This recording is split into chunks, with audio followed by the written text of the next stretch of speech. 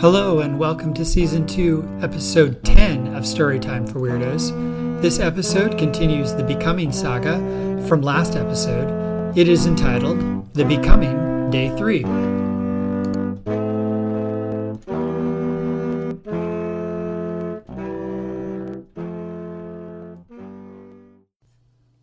I woke up to light streaming in the windows.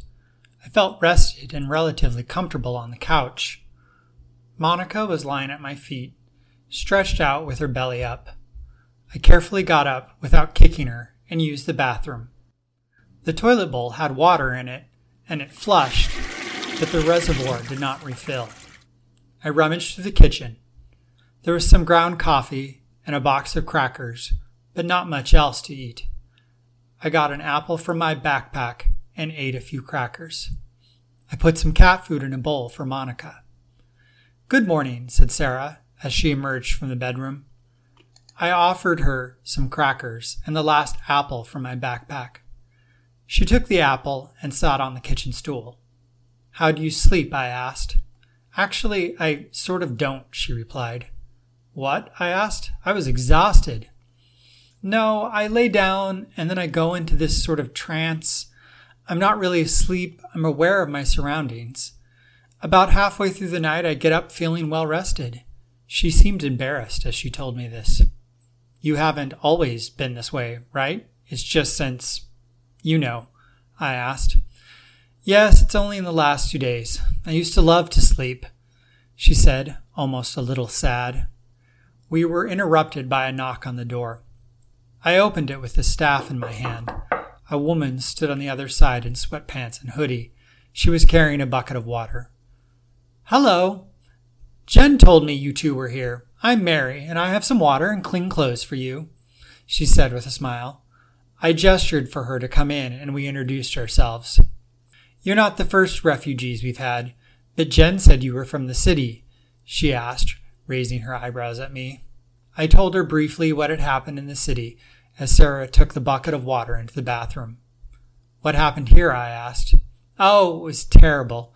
Not as bad as fire-breathing monsters, but we all woke up with no power and a gang of green men was going house to house killing people. Colonel Friedman was having none of it and organized a band to hunt them down and secure the town. He and Prospero came up with the idea of building a wall around the town to keep out monsters. That's the main job right now," she replied. "Who's Prospero?" I asked. "I met the colonel, but I haven't met him." "Oh, you probably have. Tall, blonde man. He plays the guitar beautifully," she said with a dreamy look in her eye. I thought back to the night before. The man who played the guitar by the fire had been blonde. That must be Prospero. Sarah emerged from the bathroom in clean jeans and a white blouse, her ears poked out of her still damp hair. "I left you some water," she said. "There's soap in the shower." I grabbed the clothes that Mary had brought, children's jeans and a button-down shirt, along with socks, underwear, and headed into the bathroom. Once I was there, I stripped off the dirty clothes, stood on the toilet, and looked in the mirror. My hair was a mess, with long patches on the sides and back, with thick stubble filling out the top. My beard was growing in evenly but thick. I found a pair of scissors and a safety razor in the medicine cabinet and trimmed the side and back of my hair. I wet and soaped my face and neck and shaped the beard and back of my head a little bit. And then I washed the rest of myself, pouring the last of the water over my head while standing in the shower. I shivered as I quickly dried myself with a threadbare towel hanging from a hook. The water hadn't been warm. I dressed and climbed onto the toilet to look at myself again. My nose and mouth dominated my face. I'd never considered myself handsome, but my self-esteem really took a hit from this distortion of my features. Still, the return of hair to my head and the total lack of gray hair was welcome. Look on the bright side, I guess. I wasn't green and crazy. In the living room, Sarah was reading an old newspaper, and Mary was rummaging through the kitchen. Monica sat on the windowsill, washing herself. I approached her and reached up to scratch her ears. "Do you want to stay here or go with me today?" I asked her. She jumped to the floor, paused as if thinking, and said, "I'll go with you." Too many strangers. You might need me. Okay then, are you two ready to go? I asked Sarah and Mary. Certainly, Mary replied. Follow me. We followed her out of the building and across the lawn. Next door to the apartment building was a grocery store. The parking lot was bustling with people. At one end, there was a stack of freshly cut trees. People were cutting the branches from them and hauling the trunks off with assembly line efficiency. The portion of the lot closest to us had a line of foodstuffs neatly stacked along one end. People were arriving with bags full of food. Other people were emptying the bags, and still another group of people were taking inventory of the stacks. Colonel, I'm here with the new recruits, said Mary to Emmett Friedman, who stood at the center of the bustle, giving orders, answering questions, and occasionally chopping wood. As we waited for him to acknowledge us, he was in the middle of a conversation when we arrived. I took a closer look at him. An African-American man, I guessed in his mid-50s. He had a graying, high and tight haircut and a distinct military bearing. He was in good shape, but wasn't particularly imposing. Thanks, Mary, Emmett said, turning to us. Neither of you look like you'll be much help with the palisade. I'll pair you with a local. Scott, you go with Jen, and Sarah, I'll pair you with Marcus. He gestured to Jen, our young guide from last night, and a younger boy, maybe 10 years old. They'd just returned with bags full of food. You'll be salvaging food from abandoned houses and getting a sense of what is in each house. The kids will show you how it's done, Emmett continued. Any questions? No, Mr. Friedman, I replied. He nodded to me and to Sarah and turned to Mary. I walked over to Jen and waved at her. Hey, we're going to be partners on food salvage. Emmett said you'd tell me how to do it, I said. She smiled at me. Cool, there's a bag for the food, she said, handing me a large canvas sack. It's really easy. We only go into the homes without a sock on the door. That's the code. If you live there, put a sock on the door. Sometimes the doors are locked, but usually they're open. We go through the house and grab anything that you can eat. I write down other stuff I see in my notebook. Clothes, blankets, candles, pots and pans, that kind of stuff. I followed her out of the parking lot and down one of the residential streets. We tie a ribbon around the doorknob once we've taken the food, she said, pointing to a door with a ribbon. We came to a house without a sock on the doorknob and climbed the steps to the door. She knocked. Just in case, she said to me as she turned the knob. The door opened and we entered the home. At first it felt larcenous to rummage through homes taking food and noting other objects of value. But by the third home we fell into a rhythm. Jen wasn't that talkative and very focused on the task at hand. My mind wandered, and I started working on jokes and anecdotes about the last few days. I had been a comedian for the past 20 years, and figuring out jokes was therapeutic. Around midday, we returned to the parking lot to drop off our bags of food. The scene had changed. Everyone had paused for lunch. Rolls with wedges of cheese were distributed, and cups of water were lined up on a table. I asked Jen if I could get a pad of paper and something to write with. She disappeared briefly and returned with a pen and paper. I sat on the ground, writing out the jokes I'd thought of and eating my lunch. I was sharing some cheese with Monica as Mary approached. Mr. Michaels, she said to me, I thought you'd like to meet some others who'd also experienced a transition. She stuttered out the last bit, as if unsure of herself. I stood up and saw that behind her was a person around my height. Hello, my name's Floyd Fairweather, said the small man, extending his hand to me. I shook it and introduced myself. I'll leave you two to chat, said Mary, seemingly pleased with herself. There's about a dozen of us. Woke up like this, he said, eyeing me. Oh, I replied, discomforted. His features were not like mine. They were all proportional, and his ears were small and round. You're not like us, though, he said, seeming disappointed. No, I guess not. Same experience, though, right? Fever dreams, funny feeling the night before, all that? I asked. Yeah, that's right, same experience, different outcome. Nice to meet you, though. I need to get back to work, he said, and left. I watched him walk away, feeling like I'd failed. Don't mind him. I jumped as Jen spoke. What? I asked. Floyd and the rest of the little people, hobbits, halflings, or whatever you want to call them. They're nice enough, but they've been weird and cliquey for the last 2 days. always whispering together and staring at anyone who gets too close. They smile and make nice, but they're thick as thieves, as my father would say. Shaking off a lingering disappointment, I turned to her and asked, "You done with lunch? Want to get back to raiding?" "Sure," she replied. The houses started to blur together as the afternoon wore on. The doors were locked on one of the homes, and Jen pulled out a pair of tools and picked the lock. At my questioning look, she explained that her father was a locksmith. The sun was starting to set as we approached the final home for the day. The doors were locked for this one too, and Jen set about picking the locks. As the door opened, a strange smell wafted out. It reminded me of an animal pen, but it was cut with a putrid smell of rot. Monica arched her back and let out a hiss. "Danger," she said, ears pinned back and her fur standing on end. "Monica, you stay here and keep an eye out," I said to her. As Jen and I walked in, I dropped the bag and gripped my staff with both hands. "I don't like this," I said, as we crept to the living room towards the kitchen.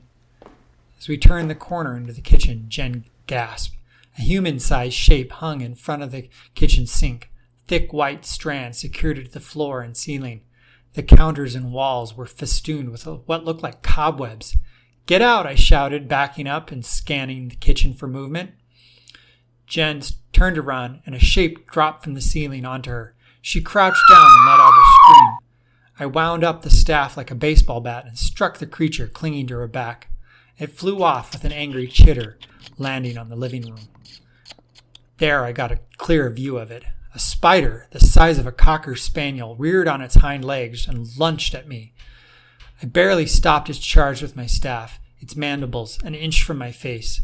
I grunted as it dropped back down on all 8 legs, and I took a swipe at it with my staff. It skittered out of the way. A projectile flew from the left and behind me, hitting the spider in the face with a dull, wet thunk. It let out a hiss and lunged toward the source of the projectile. As it moved past me, I speared its midsection with the butt of my staff. I skewered the thing right through the middle.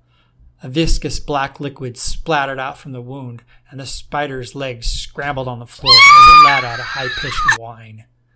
I pulled my staff free and backed away from it, ready to strike again. It twitched, but didn't make any more threatening moves. Jen stood against the kitchen table behind me, with a slingshot in one hand and a golf ball-sized hunk of metal in the other. "Are you okay?" I asked. "I think it bit me," she said. "Let's get out of here and get some help," I said, trying to walk and look everywhere at once. We rushed out the door and down the steps. Jen stopped in the street, bent over, and made retching sounds. Her face was pale as she sat down on the curb. "I don't think I can walk. I feel like lightheaded." "Get help," she croaked as she slumped down on the pavement. "Help!" I yelled. "Help me!" I tried to lift her, but I was too small. The leverage was poor. I noticed an emergency bell that the locals carried wrapped in a handkerchief and pinned to her backpack. I grabbed it and rang it hard. "Help!" I yelled. I checked her pulse. I was able to find it, but her skin was cold. I kept ringing the bell. 2 people rounded the corner at a run. They saw me and dashed over. One was a tall, grim-faced Asian man, and the other was a beautiful African-American woman with braided hair. "What happened?" the woman asked. "She was bit by a spider the size of a turkey," I replied. "Okay, I think I can help," the woman said, closing her eyes and placing her hand on Jen's chest. She whispered something I couldn't make out. Seconds passed. With the woman kneeling there whispering, I looked at my hands and they were shaking and my legs felt weak. Suddenly, a warm yellow glow spread from one woman's hand on Jen's chest and all over her body. It was gone in the next instant, and I questioned if it had been a trick of the light. "Let's see if we can make her more comfortable," the woman said, taking off a coat and folding it under Jen's head. "Are you all right?" she asked, turning to me. "Yeah, I'm fine, I think," I replied. "What happened to the spider?" the man asked. We killed it," I said. "I think there was only one. It was in that house," I said, pointing to the home. Jen suddenly gasped and sat up, which made me jump. "Hey, sweetie," the woman said gently. "How are you feeling?" "Okay, a little weak," Jen replied. My shoulder. It bit me." I could see a lump on her shoulder blade in the fading light. "We'll have the doctor look at it. Can you walk?" she asked. "Yeah, I think so," Jen replied. She climbed to her feet, and we started making our way down the street toward the center of town. "That was amazing," I said to the woman. "I'm Scott, by the way. Thanks for saving her. How did you do that?" "I'm Vanessa, and I call what I did the sun's blessing," she replied as she walked. "On Monday morning, I heard whispers from the sun, and they told me how to do things like that." She was serene as she said this. "Whispers from the sun?" I asked, confused. "I know how it sounds, but that's the only way I can explain it," she said. "There are others around town who heard the same whisper. Julie Kastner, John Phillips. Both describe it as the sun talking to them." "Was it like a fever dream?" I asked. "No, it's not like what the little people and elves talk about." "What you experience?" she asked. I nodded. "I didn't change, but I learned from the sun. It wanted me to help others. I can heal a wound, help with poison or illness, and purify food and water, among other things." She paused, looking around. "It's getting dark. We should have some light." I hadn't noticed. I was able to see relatively well. I thought she would light a torch. Instead, she held up a club that had been tied to her belt and again whispered the words I couldn't understand. The end of the club started glowing softly. The amazement on my face must have been something to see. Jen giggled, and even Vanessa's grim-faced companion smirked. We continued walking in silence. I processed the events of the last hour. We arrived at the park, where there was a bonfire burning like the night before. "I'm going to take Jen to see the doctor," Vanessa said. "You and Peter tell the colonel what happened." She nodded to her companion as she said this, took Jen by the arm, and led her into a crowd of people gathering on the lawn. Peter and I approached the bonfire, where Emmett was speaking to the blond man with the guitar, Prospero. They looked up as we approached. "You look like you just saw a ghost," said Emmett with a smile. "It's been quite a day." I paused. "Not a fire-breathing monsters destroying the city kind of day, but still, you're going to want to hear this." I proceeded to tell them the story. Several people nearby stopped to listen as I recounted the fight with the spider. When I was finished, Emmett nodded and said, "Peter, come with me. I want to spread the word to avoid this house, and we'll organize a group to clean the place out tomorrow morning. Mr. Michaels, you have some food and enjoy the fire." I was given a bowl of stew from one of several pots being warmed by the fire and sat down on the lawn. People sat in small groups eating and talking. Occasionally, someone would leave one group and go to another. The man, I assumed was Prospero, approached me. "You spin quite a yarn, my friend," he said. "Do you mind if I sit?" I gestured next to me to indicate that he was welcome. "Tell me, what was your occupation before all of this?" he asked. I am a comedian," I replied. "Comedian? So you tell jokes and stories. You made money doing this?" he asked. "Yes, I did it for 20 years. I wrote for television and plays and performed at the clubs in the city," I replied. "Wonderful.